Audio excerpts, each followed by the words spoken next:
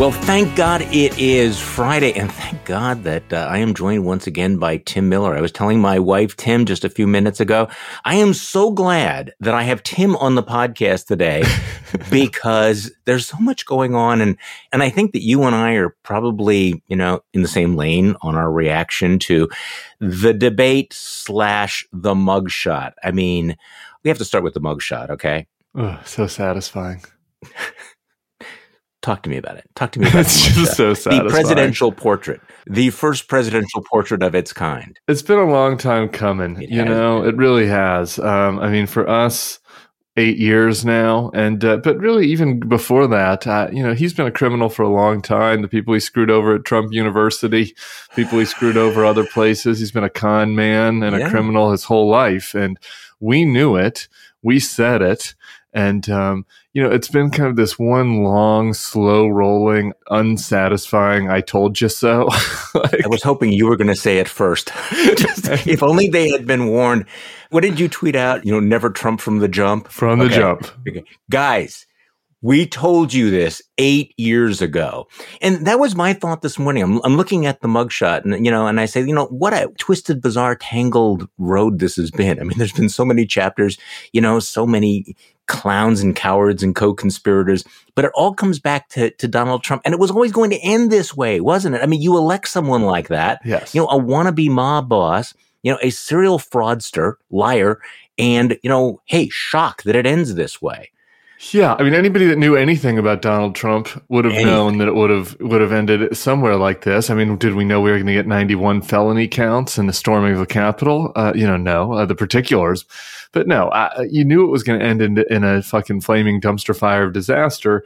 And here we are. And it's just, so, there's a lot of, what are the impacts and what, there's a lot of other ins and outs and what have yous. But it's like, this is just an absolute unmitigated disaster for the Republican Party that is going to have ripple effects forever.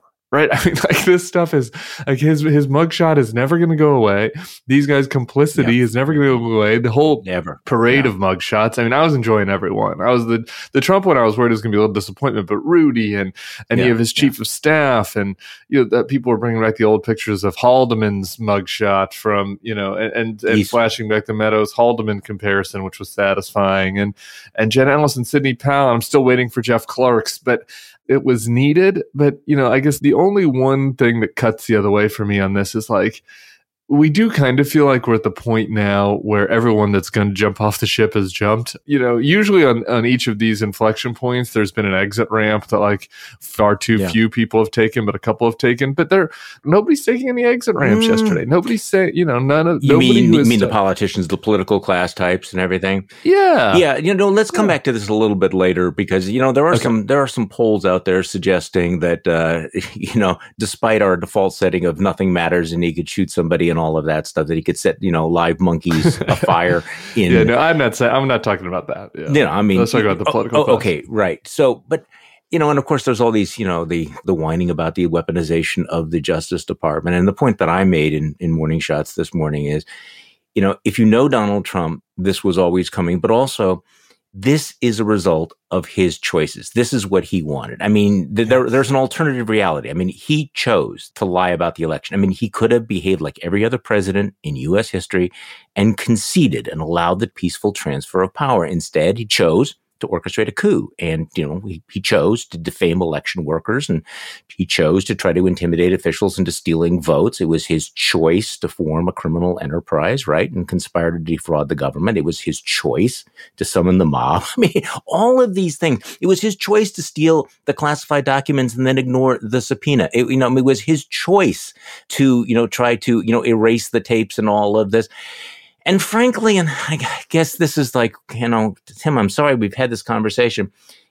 To your point, this is also the Republican Party's choice because they had so many opportunities to say no. They could have impeached and disqualified him. Yeah. And I have to say that what an amazing moment at that debate when they were all asked, the candidates for president of the United States were all asked for the show of hands, whether they would support Trump even if he was a convicted felon.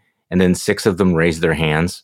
Yeah. 2 of them sort of awkwardly, that moment, Ron DeSantis looking around like, what is everybody else saying? Maybe ending up being the only thing that ends up being memorable from that debate. We can talk about the debate more, but DeSantis' slow hand raise feels like might be the thing that has legs out of all that. On the weaponization, really quick before we get to that, though, I know our listeners know this. It is important to say it. Just how preposterous it is. And if anything, Merrick Garland was too timid, as you've covered quite extensively. Too slow. But Mike Pence doesn't have any mugshots. He hasn't been arraigned. He hasn't been indicted. Bill Barr hasn't been indicted. Ron DeSantis, nobody's coming for him for, the firing of prosecutors or anything like this. This whole, the whole preposterous notion that these guys are coming after Trump because they're scared of him or whatever. It's ridiculous. I mean, most of these Democrats, frankly, are so stupid they want to run against Trump and risk burning our entire society down with it. So there is nothing to that. And the fact that otherwise smart people, otherwise Ivy League educated people like Ted Cruz, continue to advance this just shows the depth of the rot on this side. And I think that is what connects for me the two things you brought up there. You have a Republican Party primary field where we're going to give Chris Christie 3 and Asa Hutchinson 1 percentage point, where 96% of the vote share is with people who said that they would vote for a convicted convict, where, the vast majority of Republican elected officials are advancing the obvious lie, that this is some politicized indictment. So somebody asked me, if you were a producer for Saturday Night Live, what would you do with that debate, with the slow hand raise of, Ron DeSantis looking around? The thought that comes to my mind is that, and, this is the problem of parodies these days, is that Bret Baier then actually asks a follow-up question. Well, okay, let's have a show of hands. How many of you would still vote for Donald Trump if he set baby monkeys afire in the middle of Fifth Avenue? All the hands would go up. How many of you would vote for Donald Trump for president if he beat baby whales to death with the bodies of baby seals? And it would just keep, escalating. And of course, all the hands. And you can picture on everyone, Vivek getting more and more excited, raising his hand more fervently as DeSantis looks around and being like, really? We're doing it again? We're doing it again? Okay, I guess I'll raise my hand again. Okay, I just want to stop for a moment because every once in a while you need to underline things, how extraordinary it is for the party of law and order. Because 5 minutes ago, Tim, it would have been the easiest question in the world because nobody would ever think of voting for a candidate who had been indicted, tried, and then convicted of felonies, found guilty of felonies by a jury of their peers. Nobody would have thought of endorsing or supporting that person, not for city council, the legislature, Secretary of State. I mean, much less the presidency of the United States. I mean, this is mind-boggling. If you just wanted just one moment that captures what has happened to the Republican Party. I mean, on one level, the extent to which they're still in the thrall of Donald Trump, but also just the incredible intellectual and moral corruption that they're all up there on stage saying, yeah, convicted felon, actual criminal. Yeah, we're okay with that. I mean, can you imagine this in 2005? Yeah, I was thinking about this reading your newsletter. And just thinking about the confirmation process, right? Any confirmation, any official that gets appointed to the federal government needs to be confirmed. Take out all the coup stuff. Just the documents case. Somebody that was indicted for this level of mishandling of documents would not get approved by the Senate for any office. There's nothing that they would approve this person. Deputy Secretary of Commerce. Or hired by any public company. You show up again to apply for the shift manager at Arby's with this rap sheet, and you're not going to get the job. And it's just it is crazy. And the moral bankruptcy is part of it, but and then also just the self-preservation element. The thing that just was astonishing to me on that stage on Wednesday was, I guess Nikki Haley kind of made the practical argument about how Donald Trump was the most unpopular politician in America, yeah, but nobody was like, guys. We might love him, but have you seen his court date calendar next year? Are we really going to nominate somebody who's got to be sitting behind a table for vast parts? Chris Christie kind of flirted with that, yeah. But no, you're right. It's people, have we lost our minds? Do you know what we're about to do here? Okay, there's a lot of heavy stuff here, and I want to get to the debate. I want to get to Vivek and all of that stuff. But a couple of things. Number one, Donald Trump's weight. Donald Trump self-reports his weight. He says he's 6'3" and 215 pounds. I mean, for fuck's sake, Tim. Yeah, he could be Mac Jones, quarterback of the New England Patriots. I saw that his basketball comp was this guy Lou Dort, who's like the most muscled man in all of the NBA. He plays for the Thunder. So that's not true. I'm just going with the fact that it's a typo and that it was 315. Yeah. You'd think he's got to be 290, right? At minimum. You'd think that the Fulton County Court would have just been like, guy. At least give us something. Give us something in the ballpark here. I mean, yeah, this is actually an official document. Yeah, I was disappointed in that, but I'm not gonna let myself get too disappointed because the lie is so obvious. Okay. The more intriguing thing was that he volunteered his hair as strawberry blonde, when it's more of like a burnt sienna for me. But maybe it's just because his orange scalp is like, you can see his scalp going through, but he's not really a strawberry blonde, I wouldn't say. That was kind of an effeminate choice, even. Strawberry blonde. Okay, what was with the motorcade? I mean, you asked this really excellent question. What is the possible security rationale for 80 motorcycles flanking a loser who is being arraigned? I mean, this actually pisses me off. Well, and also the media doing that. They cannot freaking help themselves. They have to do the whole OJ slow moving Bronco stuff. But what was with that motorcade? I mean, I don't know that there were 80 motorcycles, but it was intense. There were so many motorcycles, and then it was in the New Jersey side and the Georgia side. One of the guys that replied to my tweet, on there was like, it was like when the King of Zamunda comes to America and coming to America. You would think that this was a G20 or the Queen of England going to visit her, an imperial capital. Like, I don't understand the security rationale. I mean, like, do you think that there's going to be like an armed Antifa confab that comes after him? I mean, how many people could you possibly need to protect the president? But it seems more dangerous, right? Like, if you're worried about a bomb threat or something, stochastic terrorism, everyone being able to watch this slow moving motorcade, parading through Newark and then parading through Atlanta, like, seems like a bigger threat to me. I'm not a security expert, but it seems like a low profile. And George Conway, you point out, tweeted, there was a video of Obama going to something that he picked up at post presidency, and it's two SUVs and one police car, no sirens, no nothing. I mean, that seems like no light. That seems just from a security point more appropriate. But then just from the optics, like, this pisses me off, right? Like, he has no office, right? He's a former president. So, he has Secret Service. We get that. But in America, just to start with, we don't have royal kings and queens, right? Like, we have citizen leaders, and they should be treated as such. It's a longtime rant of mine. Like, I think that politicians should sit at stoplights. Like, I don't understand why anybody, maybe the president for security reasons, but why anybody else gets a motorcade that doesn't sit at stoplights. We have citizen leaders in this country. We do not have royalty. And just the visual of this guy going to get arrested, with that kind of pomp and circumstance, it fucking pisses me off. And then there's the taxpayer element of it. I don't like it. And I don't know the real answer, because he had the same treatment in New Jersey and in Atlanta. So is it the local police? Is it the Secret Service guys doing him a solid? I genuinely don't get it. I think it's a legitimate question. I mean, this whole thing, like, no one is above the law. You will be treated like anybody else. No. I mean, look, I understand that there are security concerns, but sure. This was essentially, a taxpayer-funded parade. And we know that Donald Trump really, really likes parades, doesn't he? Hey, folks, this is Charlie Sykes, host of the Bulwark podcast.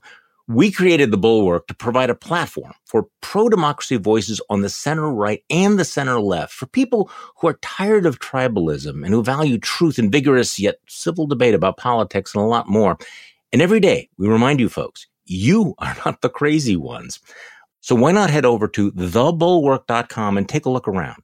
Every day, we produce newsletters and podcasts that will help you make sense of our politics and keep your sanity intact. To get a daily dose of sanity in your inbox, why not try a Bulwark Plus membership free for the next 30 days? To claim this offer, go to thebulwark.com/Charlie. That's thebulwark.com/Charlie. We're going to get through this together. I promise. So let's talk about the debate. I think you and I may have a slightly different take on all of this. I mean, okay, good. How do you think Fox handled it? I mean, I thought, this was supposed to be the redemption. I thought Joe Perticone had a great newsletter. This was a reminder that Fox News is still Fox News, and I thought it was kind of a shit show. What did you think? Just about the way the moderators handled it, the fact that they went a full hour without even mentioning the orange elephant not in the room. I mean, come on. Questions about country western songs and UFOs. Yeah, the 3-minute propaganda thing at the beginning was very strange. like 8 people walk out on stage, and then there's like a 2-minute sizzle reel about how Joe Biden's the worst president in American history. Mm-hmm. And then they play the preponderance of the Rich Men North of Richmond song for everyone to sit there and listen to. Like, while all 8 of them just stand there, I don't know. There was something communist about that. Like, I don't know. It was very strange. I thought the most telling thing about Fox's treatment of Trump is like the crowd is booing. And at one point, Brett has to turn around and calm everybody down. And he's like, I know we all want to move on from this. I know we all want to get on to other things. And it's like, do we though? He has about half of the primary electorate right now. There's this whole like farce that gets perpetuated in the polite society conservative media world, where it's like, it's just those deranged never Trumpers and the New York Times that are just an MSNBC that's obsessed with Trump, and we want to talk about other things. We want to get on to serious matters like, whether kindergartners are ready to read about the Stonewall riots and, vape pens. And it's like, I don't think that that's right, actually. It's Republican voters. I would love for Donald Trump to just go the fuck away. I'd love for him to fall into the sea and disappear forever. I'd love to never have to think about him again. Yeah. It's Republican voters that want him. And so they might not be happy that they have to talk about all the bad things that he did. And I'm sorry for them that, that they need their binky. But to not talk about the guy winning by 40 points in the first hour is preposterous. And then to apologize for it to the crowd when you have to bring him up. And the whole thing's preposterous. I mean, especially because, Donald Trump's decision not to come is basically an FU to Fox News. It's an FU to the RNC and to Republican voters and to the other people on the stage. But, this has been the pattern, right? That the response to being humiliated and slapped by Donald Trump is to say, thank you, sir. May I have another one? Yeah. Instead of pushing back on him. Just like nobody made the practical case against him about the arrest, like we were talking about him earlier. Nobody tries to do this guy's a wuss. He's a wuss. He can't even come out here. Yeah. I was hoping that Christie would say, by the way, we are here, doing this. Where is the coward who won't even face us? Yeah, a little baby won't even come. Give him the empty podium treatment. You know what I mean? Like, do something. The thank you, sir, may I have another is exactly the vibe. All right. So this was the Vivek show. I think the one thing that united everybody on that stage, the one point of unity is they all loathe Vivek. They think that he's a fraud, that he's a fake, and they're all right about all of this. And they're just sick and tired of him. But the crowd seemed generally to like him. He's the one. He got the buzz. Now, again, we may disagree, but I thought there were if there were 2 lanes, the MAGA lane and the normie, donor lane, clearly Vivek won the MAGA lane. He speaks fluent MAGA. He hit every single one of those buttons. I'm going to argue later that I thought Nikki won the normie lane, but let's talk about Vivek, because there's a guy who has been just, throwing feces up against the wall for, several weeks. You've seen him, how entertaining he is. He's gifted. He's a gifted and therefore even more dangerous demagogue, but he's out there talking about, 9/11 being an inside job, January 6th being an inside job. He embraces every batshit crazy conspiracy theory about Ukraine policy, more Trumpy than Trump on appeasement, give Taiwan to the Chinese, let Vladimir Putin win. What's the downside? Defund Israel. And yet, Tim, he is the new hotness. He is the new rock star for the MAGA right. Yeah. You feel like there's a trajectory line, right?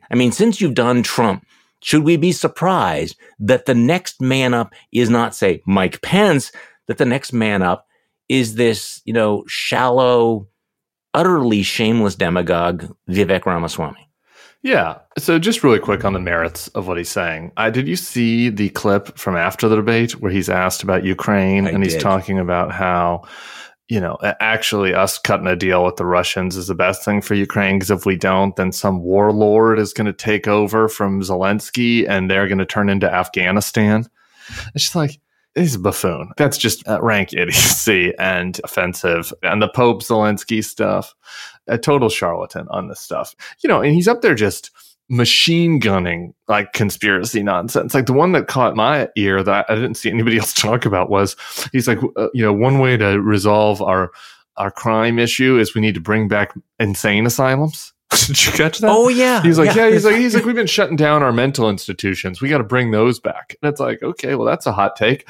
We need more cops. We need qualified immunity for them so they don't get sued. And then we need to give them the right to lock people up in the loony bin. That's great. That's the freedom first agenda right there. But I think maybe he overstepped on some of that stuff. And I think that his personality is more grating than Trump's. But just directionally about what the people want in the party, and not everybody, but what a big portion of the party wants. On the Ukraine thing, the other hand raised question, when Bret Baier is like, should we stop sending money to Ukraine?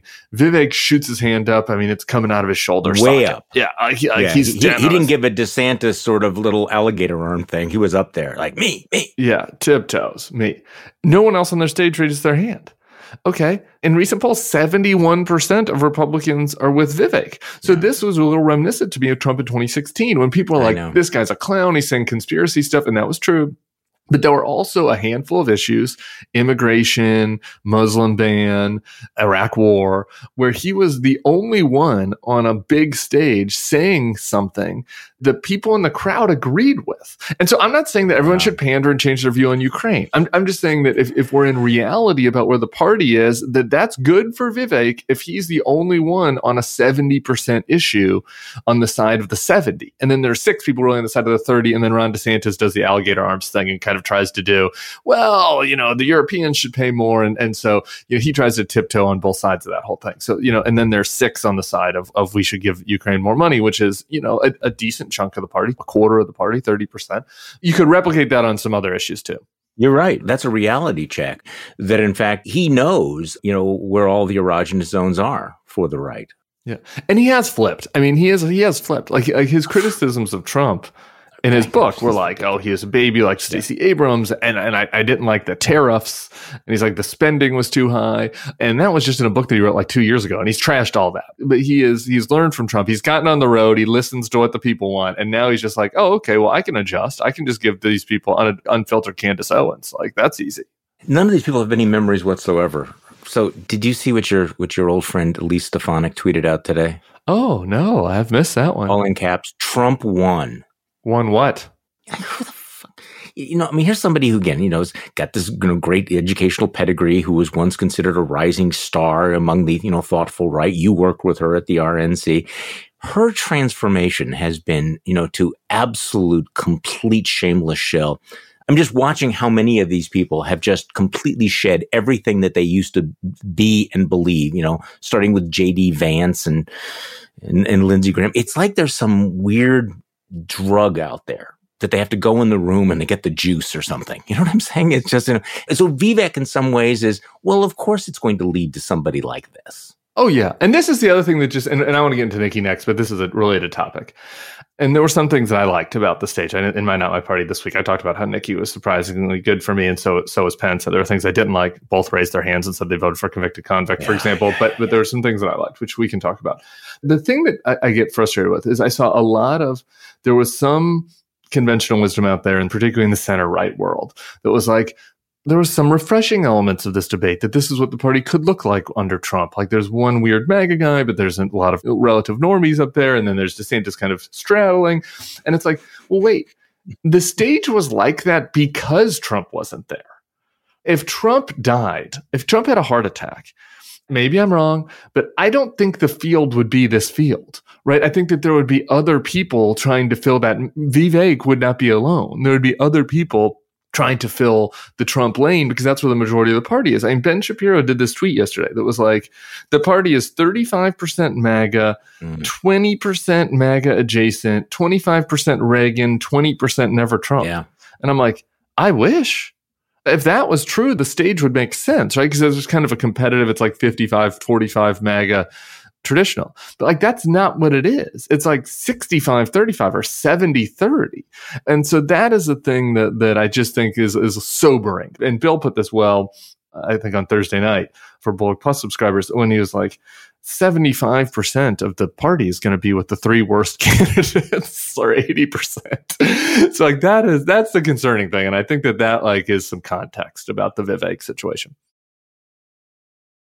Before we get to Nikki, who was the biggest loser on the stage, did you think? Tim Scott, for sure. Okay, that's what I thought. Yeah. He was weird. He disappeared. And totally. I mean, again, he proved what people know. And my friend Peter Hamby writes for Puck, wrote this article like a month ago. It was just like, I don't think that these donors that are giving Tim Scott money have met Tim Scott. Like, he's a nice guy.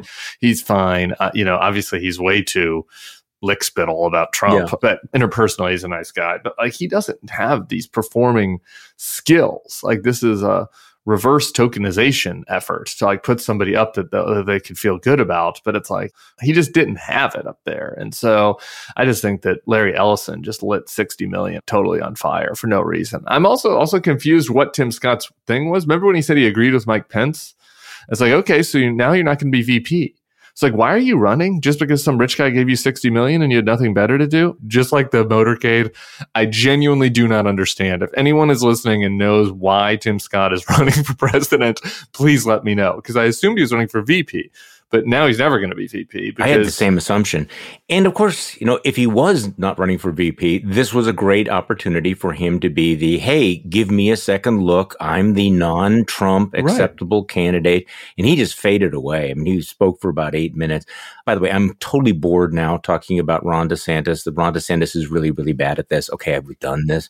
But I mean, clearly that was not the debate that he wanted or needed. And, talk about a guy who is just not comfortable in his skin. So you're a veteran of these debates. It was Ted Cruz for me. I don't need to go on. It was Ted Cruz again. Now, remember, Ted Cruz finished second, and it was kind of a distant second.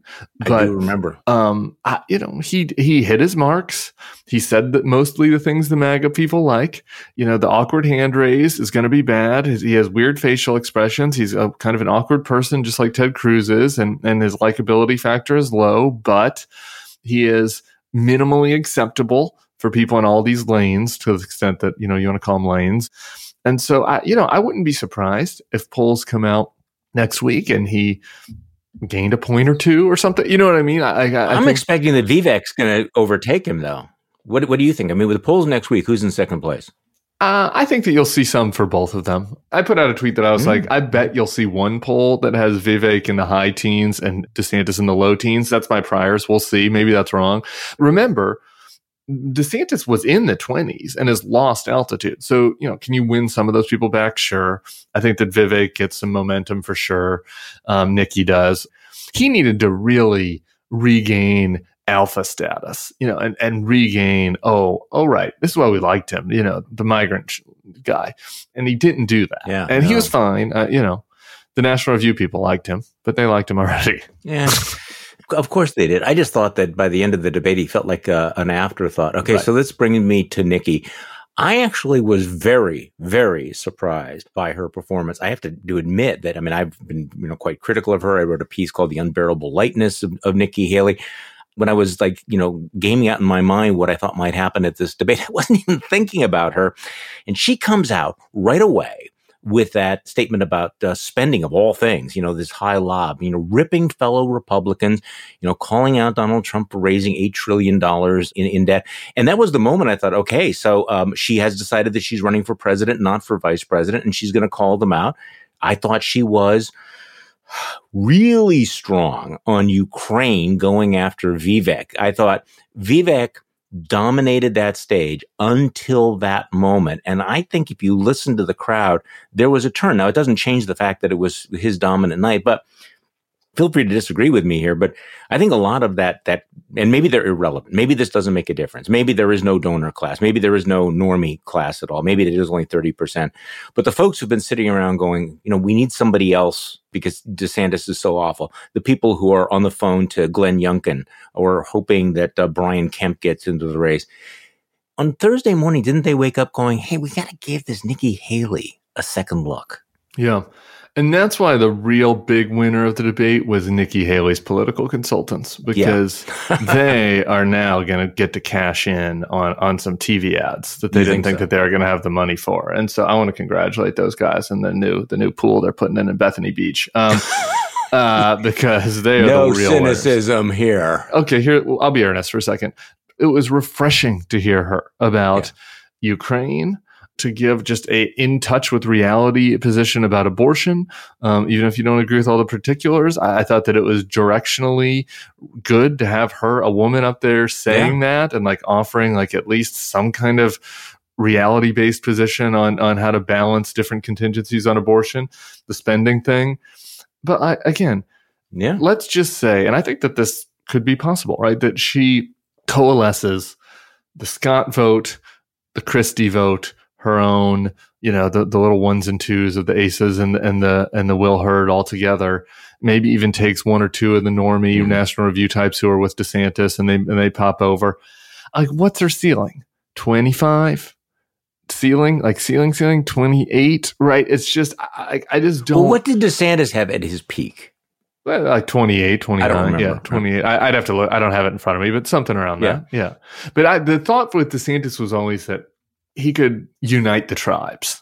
This is the fundamental issue with the anti-Trump effort, right? Which is, I was actually talking to a guy that's working for a super PAC trying to beat Trump and still a Republican. And I was like, test me out on this. But I think that the persuadable vote, if you say that Trump has this 35% rock hard base, right?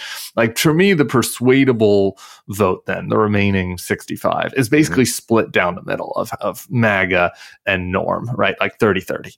And he was like, it might be a little better than that. It might be 35-25. And I was like, okay. But still then that puts the peak up at 35. When you're doing the math here, it's like you have to get into the MAGA world somehow. You got to get some percentage of those people. Right. And, maybe Nikki can find some MAGA women who like the fact that she's a woman. She does do pretty well in Sarah's focus groups on that stuff, but Trump hasn't really started attacking her yet. Like, I think that that Joe Biden isn't giving enough money to Ukraine. We need to cut spending, cut entitlements. I don't think this is the party for that anymore. There's a strong minority of that within the party, but I just don't think there's enough people there to do it. Going back to previous primaries, and we've seen in the Republican primary, strange phenomenon where, Michelle Bachmann has her moment, right? Herman Cain surges to the top of the pack. Newt Gingrich is all hot, after the debate in South Carolina. There was the Rick Santorum moment. And then, of course, these things fade. Vivek strikes me as the kind of guy who's going to burn very, very hot and very bright, but burn out, because the more scrutiny he gets, the worse it's going to get. And, he's going to get a time in the barrel, not just from the media, which is now going to be vetting him aggressively, but from fellow Republicans who thoroughly detest him. So I don't know that his bump is going to be sustainable. I think that it's got a short fuse on it. On the other hand, Nikki Haley, I think, has the potential for more staying power. I mean, she is substantive. I mean, she's been all over the place. We've all written about her and how disappointing she is. Are you sure people want substantive? Well, that's an interesting question. But at least in terms of if the donor class does, start calling her up, she'll have more staying power. And the more attention she gets, the more people are going to say, okay, this is, a strong woman. This is somebody who is worth listening to. She makes a lot of sense, and she's strong and she's gutsy. And here's my other point. It had to occur to some people after Wednesday. Can you imagine what a general election matchup between Joe Biden and Nikki Haley would look like? If you're a Democrat, you cannot be relishing that prospect. And if Democrats see how bad that would be, some Republicans are also going to come around to thinking, well, wait, we could have another Biden-Trump matchup. Or what if we put a youngish woman, who's still very much in her prime, by the way, up against Joe Biden? Yeah, it's kind of a nightmare scenario. Look, I'm just sort of gaming this thing out. I'm not saying that she's going to win, because the numbers are the numbers, and the Republican Party is the Republican Party. But if I'm a Larry Ellison and I've just burned through all this money for Tim Scott and that's not going anywhere, and I'm thinking, wait, if she was the nominee, what would that look like, Tim? Yeah. I mean, if you're sitting in the Biden White House, what do you think of running against her? So I actually kind of see the other side of this. Mm-hmm. Christian Vanderbroek had a good article for the Bulwark this week about what exactly is the plan. Like even for DeSantis, he was talking about this as DeSantis, not Nikki, but let's say he eked it out. Let's say that this was before the debate. Let's say he had a great debate and he wins over Trump in the caucuses narrowly. And then in South Carolina, everybody unites behind him and he wins narrowly. And then they kind of split delegates on Super Tuesday and he's in the delegate lead slightly. Then what? Where do they go from here? Have they thought about that? Like, do they think Donald Trump's going to concede to him? Do they think Donald Trump's going to give the keynote at the Ron DeSantis convention in Milwaukee next summer? And so anyway, that is even more intense for Nikki.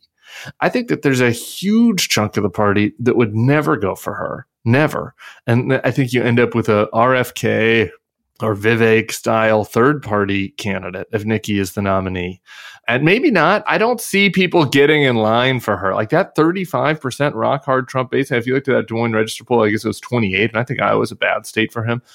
I'm laughing. I'm in Louisiana, my new home state. There was a poll that came out that had Trump 75, DeSantis 10 recently. And so it's like, where is Nikki getting votes in Louisiana? Like she's not, right? She's just not. Like they don't want her. I thought that was really a good analysis because there's been a lot of magical thinking, like something happens, and then Trump, graciously concedes. Trump, gives the nominating speech at the convention. This will never happen. The magical thinking always has to end with, and then Trump dies. Right. I mean, there's really no other way because he is never going to admit that he lost. He will never graciously lose. He will never go away. But I noticed, Tim, that you did dodge my question. Okay, I'm sorry. Okay, because since we're doing the what if, and now, by the way, I totally accept the premise that it's really hard to imagine this, but what would a Joe Biden, Nikki Haley matchup look like in the general election? Yeah. I'm not saying it's going to happen. Sure. See, this is the vulnerability. I think Joe Biden can beat Donald Trump because he's Donald Trump. But what if the meteor strikes? What if the Big Mac takes him out? What if there is a younger candidate? Yeah. If I'm a Democrat, I think that matchup just has to be terrifying to them.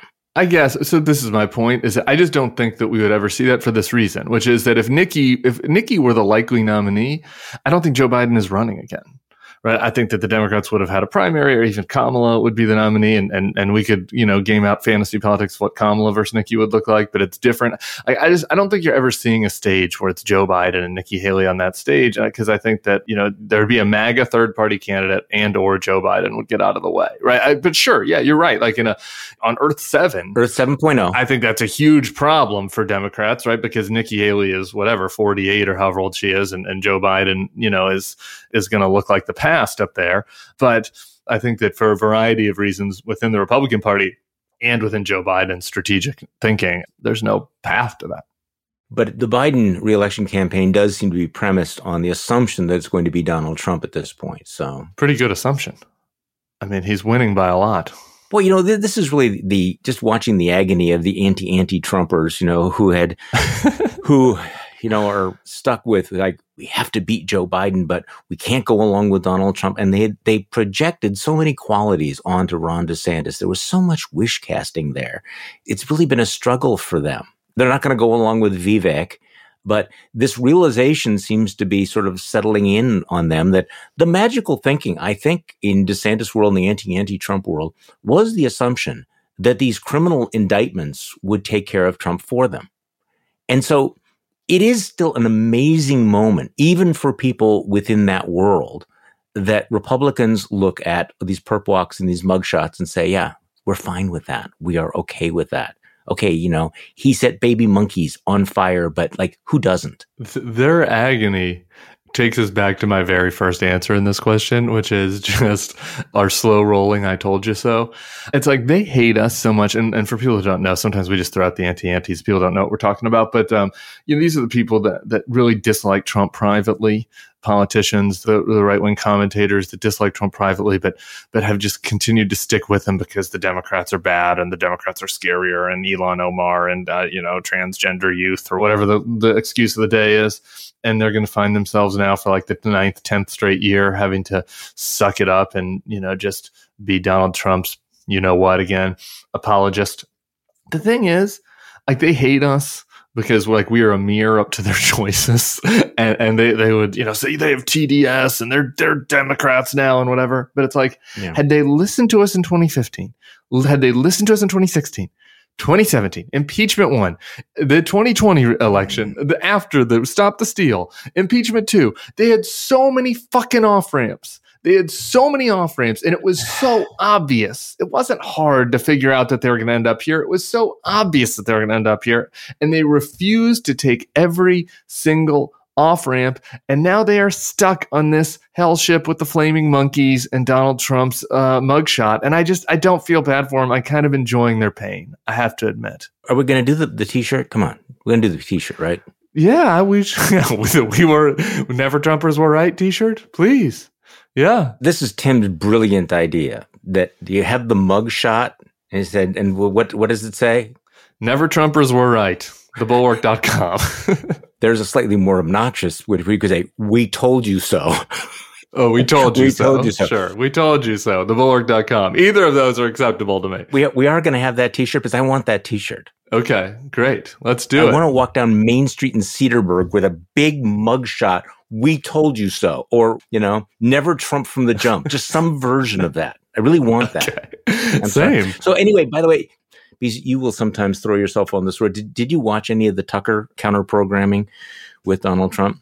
This was the one time I have not thrown myself on the sword. I watched a clip show put together by somebody, and that was it. So I've seen somebody's highlights. Low energy, tired, weird. Yeah. Philip Bump, though, is debunking some of these, crazy numbers that are coming out. And basically, look, it turns out 1 in 3 likely Republican primary voters watched the debate, which is a pretty big number. 1 in 6 watched all of it, all 2 hours.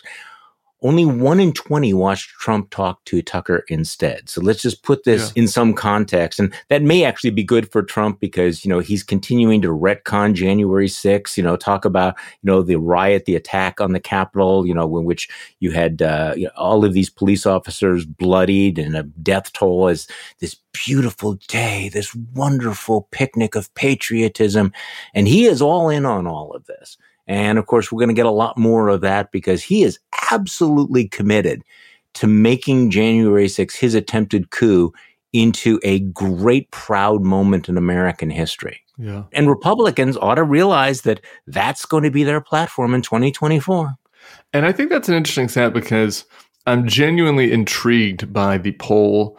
Not the very first ones, but like maybe 2 Fridays from now. By 2 Fridays from now, I think that we're really going to know a lot, because it will have been in the water for a week. And, you got to let this stuff trickle down to the 2/3 of people that didn't watch the debate. But these guys had about as good a chance as they're going to have. They had 1/3 of the party watching them without him there at all, right? Free shots. Mm-hmm. And then he gets a reign the next day. Now, everybody's going to see that. Everybody's going to see the mugshot. It's number 4.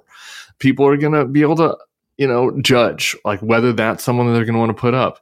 If there is no meaningful gain, what else is left to happen that would be a gain for people? I know that the delusional, irrational confidence people will say, maybe when they get to the voting booth, right? Then they're finally going to get serious. But that was about as clean a shot as they're going to have. No. You and I have lived through this before, right? Yeah. No, I'm sorry to bring this back, but I'm sure that you remember back in 2015 at exactly this point, everybody would say, well, there's, 5 months, no votes have actually been cast and lots of things. It's way too early. In fact, it was already too late. All right. But I do think that it's important to provide a little bit of an antidote to the more he's indicted, the stronger he gets. Because yes, within the Republican Party, that may be true, but hello, that's still a minority right now because you're getting one poll after another suggesting that this is not helping him, shockingly, in a general election. I'm reading this from Politico. A new political magazine Ipsos poll provides some bad news for Trump. Even as he remains the clear front runner for the Republican nomination, the cascading indictments are likely to take a toll on his general election prospects. Amazingly, we have not repealed all of the laws of political gravity. The survey results suggest that Americans are taking the cases seriously, particularly the 2020 election case, and that most people are skeptical of Trump's claim to be a victim of a legally baseless witch hunt or an attempt to weaponize law enforcement. Public sentiment in certain areas, including how quickly to have a trial and whether to jail Trump, is moving against the president when compared to previous Politico polls. So Right now, most respondents want a trial before the general election. Most Americans right now, Trump is guilty in the eyes of half of Americans. Do you believe that Donald Trump is guilty of the alleged crimes? Total, 51% yes, no, 26%. Among independents, 53% yes, he's guilty, only 20% no, and that's before the televised trial. That is before one court date after another. So, once again, even though there are those polls showing him running neck and neck with Joe Biden, guys, how does a year of litigation and arraignments and trials and testimony, how does that help Donald Trump win swing states in a general election? I mean, isn't that the heart of it right now? Yeah. And the front page of the Atlanta Journal-Constitution this morning is the mugshot with booked. I used to work in campaign PR. That's not really what you're generally going for your candidates is to be on the front page of the biggest swing state paper with your mugshot.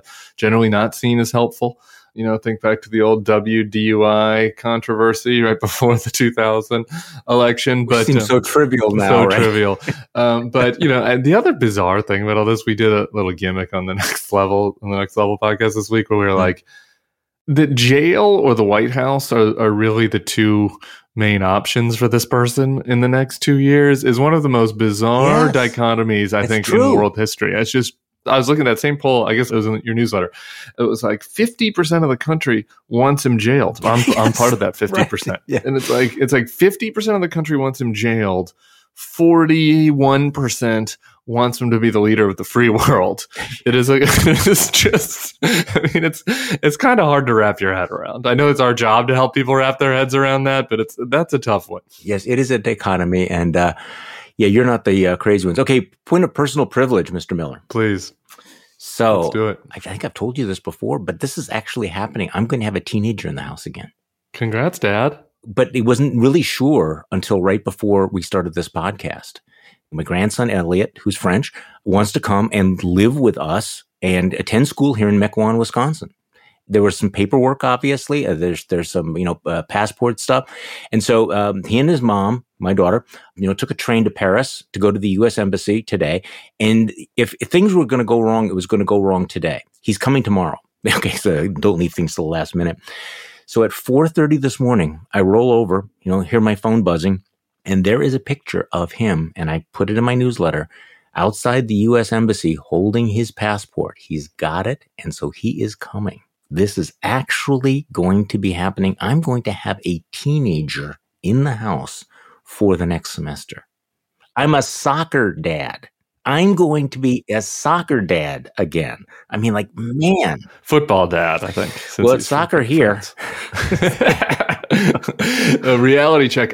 Can I have a request? I think, I don't know anything about your grandson, so feel free to reject this, but maybe around Christmas, I want our Friday podcast to end with, I want to interview him. I want 5 minutes I want to ask him about being a Parisian in Mequon. Because I am fascinated by what it would be like to be an 8th grader who just gets dropped into Mequon, Wisconsin.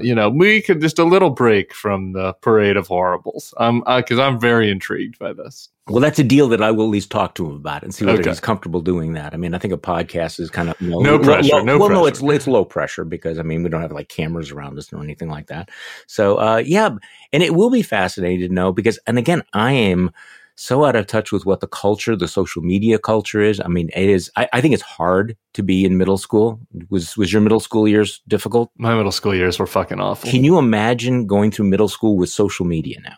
No. I don't want to catastrophize it, but it's one thing for people to have cliques and talk about people behind their back, but now, of course, it's so much more difficult. One jerk with an Instagram account, and I don't know. It does seem, I have to tell you, the school system has been so responsive and they are so supportive and they're sort of aware of all of the problems. And so, they will have a support network to help him. His English is extremely good, but they're going to have people who are going to help him with the English and with math and things because you don't know what you don't know. I'm sorry, Charlie. I've been told that our school system is in complete tatters and disarray and the only thing people care about is critical race theory and they don't actually teach anything anymore. Does that not seem right? Not in Mequon, Wisconsin. I have been reliably informed the same thing. I'll report back, but it doesn't appear to be the case in Mequon, Wisconsin. So you have a great weekend, Tim Miller, and I'll talk to Elliot about this and say that at least put the request in. It may, and again, probably not till the end of the semester. Sounds good. Congratulations. We'll talk to you soon. And congrats on the mugshot. Congratulations to all of us for the mugshot. To all of Americans. If only they had been warned. If only they had been warned. But Tim, keep pushing for the T-shirt. And if we can get coffee mugs, I'm on it. That would be pretty cool too. Okay? So use your extensive influence on all of this. And thank you all for listening to this weekend's Bulwark podcast. I'm Charlie Sykes. We will be back on Monday, and we'll do this all over again. The Bulwark podcast is produced by Katie Cooper and engineered and edited by Jason Brown.